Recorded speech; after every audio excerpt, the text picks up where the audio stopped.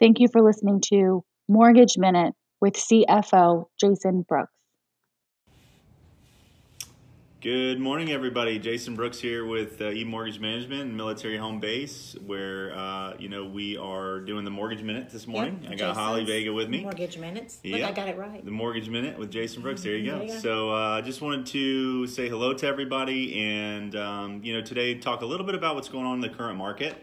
So Holly had some questions. I'm going to let her interject here in a second, but a lot of things have been changing with the automated approval systems. So without getting into too much detail, Fannie Mae made some updates to how their risk assessment is. And if you've been pre-approved for a house and you were kind of borderline, maybe lower credit score-ish, tight debt to income, stuff like that, you may want to have that redone if it's been a minute, simply because some things have changed and the risk thresholds have been affected, and we're starting to see some people who would have been qualified, automatically a few months ago are not getting that same qualification today. So, Holly, did you have any questions? Yes, I do. Not about that, but also about interest rates. I think that is a big topic right now. We have people buying houses like Nikki V, who's just joined in. Good morning, Nikki. She just bought a house, and that's one of the questions. What is my interest rate going to be? Why is it that I'm getting told this? And then within a couple of weeks, it's changing, right? It's changing. Right, yeah. So the biggest driver of fixed rate mortgages is the 10-year and the 30-year, essentially the treasury market is what doing the yield on the treasury. So as that moves, so do rates. Of recent, I would say, let's say last 5 weeks, 6 weeks, we've seen interest rates improve pretty dramatically. Now they've made a flip to the other direction in the last 7 to 10 days. So they're actually, again, what goes up must come down, and those things fluctuate all the time. So, being in position to lock, is the ideal scenario. And making sure that the lender that you're choosing to use is also, knows what they're doing as far as what the market's going to do, how it's going to react, and can put you in the best position to lock that loan as soon as possible. But I think that's the key word. Yes. To lock it in. Yes. Because I never knew that until I started working for Military Home Base. I mean, and we've bought 2 homes in the past. Right. And I never even paid attention to that part of keyword, lock that interest rate loan as soon as you're able to. And here's the thing, I have this conversation, and it's unfortunate to for me sometimes. If we speak to somebody, let's say back in January, and they're want to get pre-approved, they're going to go start on their house hunting, they're selling their home, whatever the case may be, and we have a conversation. We typically say, okay, this is where rates are today, and so on and so forth.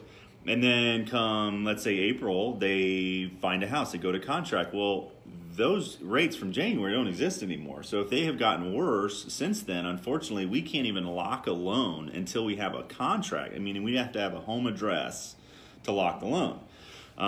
So again, it's, they do change. They change all day. They change every day. Usually very minute, small changes. But, every once in a while we see some dramatic moves like we've seen recently, which has been to the good side. Now, still rates are at their best levels in the last 18 months. So it's not bad. It's just. And what is the interest rate currently? So it really depends. I mean, on a 30-year fixed loan, so conventional is going to be a little bit, conventional pricing is a little higher, but on VA loans, government insured loans, you're going to be mid threes on a fixed rate, mid to high threes. And again, that does depend somewhat on the type of loan. If it's a jumbo VA loan, that changes things. If it's a, if you have some credit challenges, we'll say, if scores are lower, that will affect it. But, a normal traditional situation right now, you should be, mid to high 3% range without, having to pay for it, essentially. And would you recommend, if someone comes to them, and this happens a lot, and it goes all over Facebook saying the interest rate was way higher than what you just quoted, do you recommend them to go shop around? It's never a bad idea to shop, especially when it comes to a mortgage, right? I mean, it's a big investment. A lot of the times it's your largest investment ever. Who do you want to trust that with? You need to be really comfortable with who you're working with. And in some cases, there may be a reason for that. But the majority of the time, there's only one lender on the planet that has the lowest rate. By the time you find that lender, they won't have it anymore. So there's a limit to where the shopping becomes more of a hindrance, and that you can actually end up with a worse off deal because you took too long.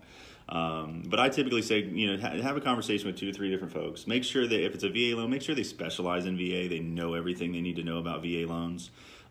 They get them done quickly. Make sure they can manually underwrite them. That's usually a really good question to ask. If somebody really knows what VA, if they really know VA and can do VA, ask them if they can manually underwrite a VA loan. If they can manually underwrite a VA loan, then chances are you're in pretty good hands. But at the end of the day, what we like to do is we want to make sure that everybody fully understands what's going on. But it's really hard. Interest rates move all the time.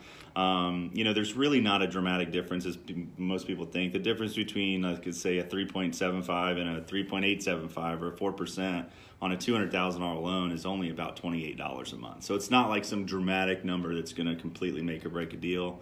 Granted, it does add up over time. If there's any specific questions, definitely refer back to the lender.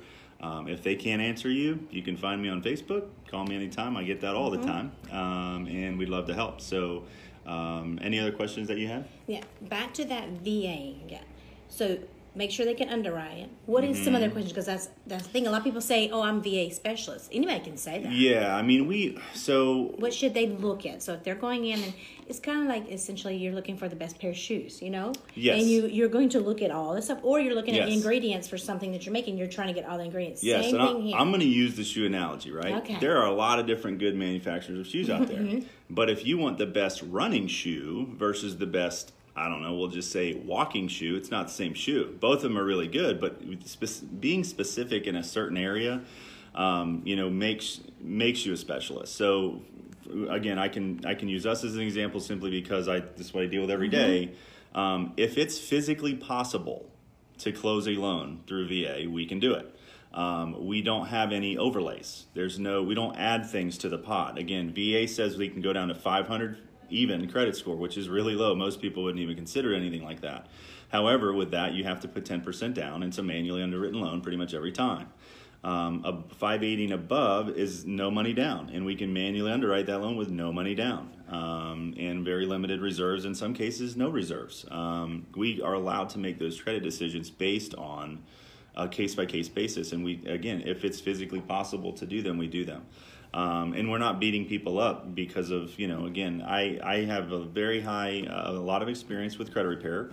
And we are able to do things with credit very, very quickly. So there may be some blemishes or things that may be a problem. We can identify that, target it, and correct it usually within 3 to 5 days, which would just improve your loan position. But yeah, so to answer the question, it's very important to make sure that you're dealing with somebody who does a lot of VA because it changes, and somebody who knows what they're, knows that they can get it done. Typically, our turnaround time right now on a VA contract to close is about 3 weeks, 2.5, 3 weeks. So it's very fast. That's really good information. Yes, ma'am. I really like that. Yes, ma'am. So if you got any questions, guys, let us know. Hit us up on Facebook. We can do a whole little spiel about it. We'd love to hear the comments, and appreciate you guys coming in today. And Thank you for joining us. Again, I'm Holly Vega with Military Home Base. This is Jason Brooks, our wonderful CFO, but also the owner of. I never say it right, and it's a tongue twister, so I'm going to let Jason say it. So I'm the vice president of eMortgage Management. There you go. I want to flip it. eManage Mortgage. Yes, I love that, though. It's cute. Again, Military Home Base. We bring you home one base at a time. Look, I get that right. Can't ask too much of you. Bye.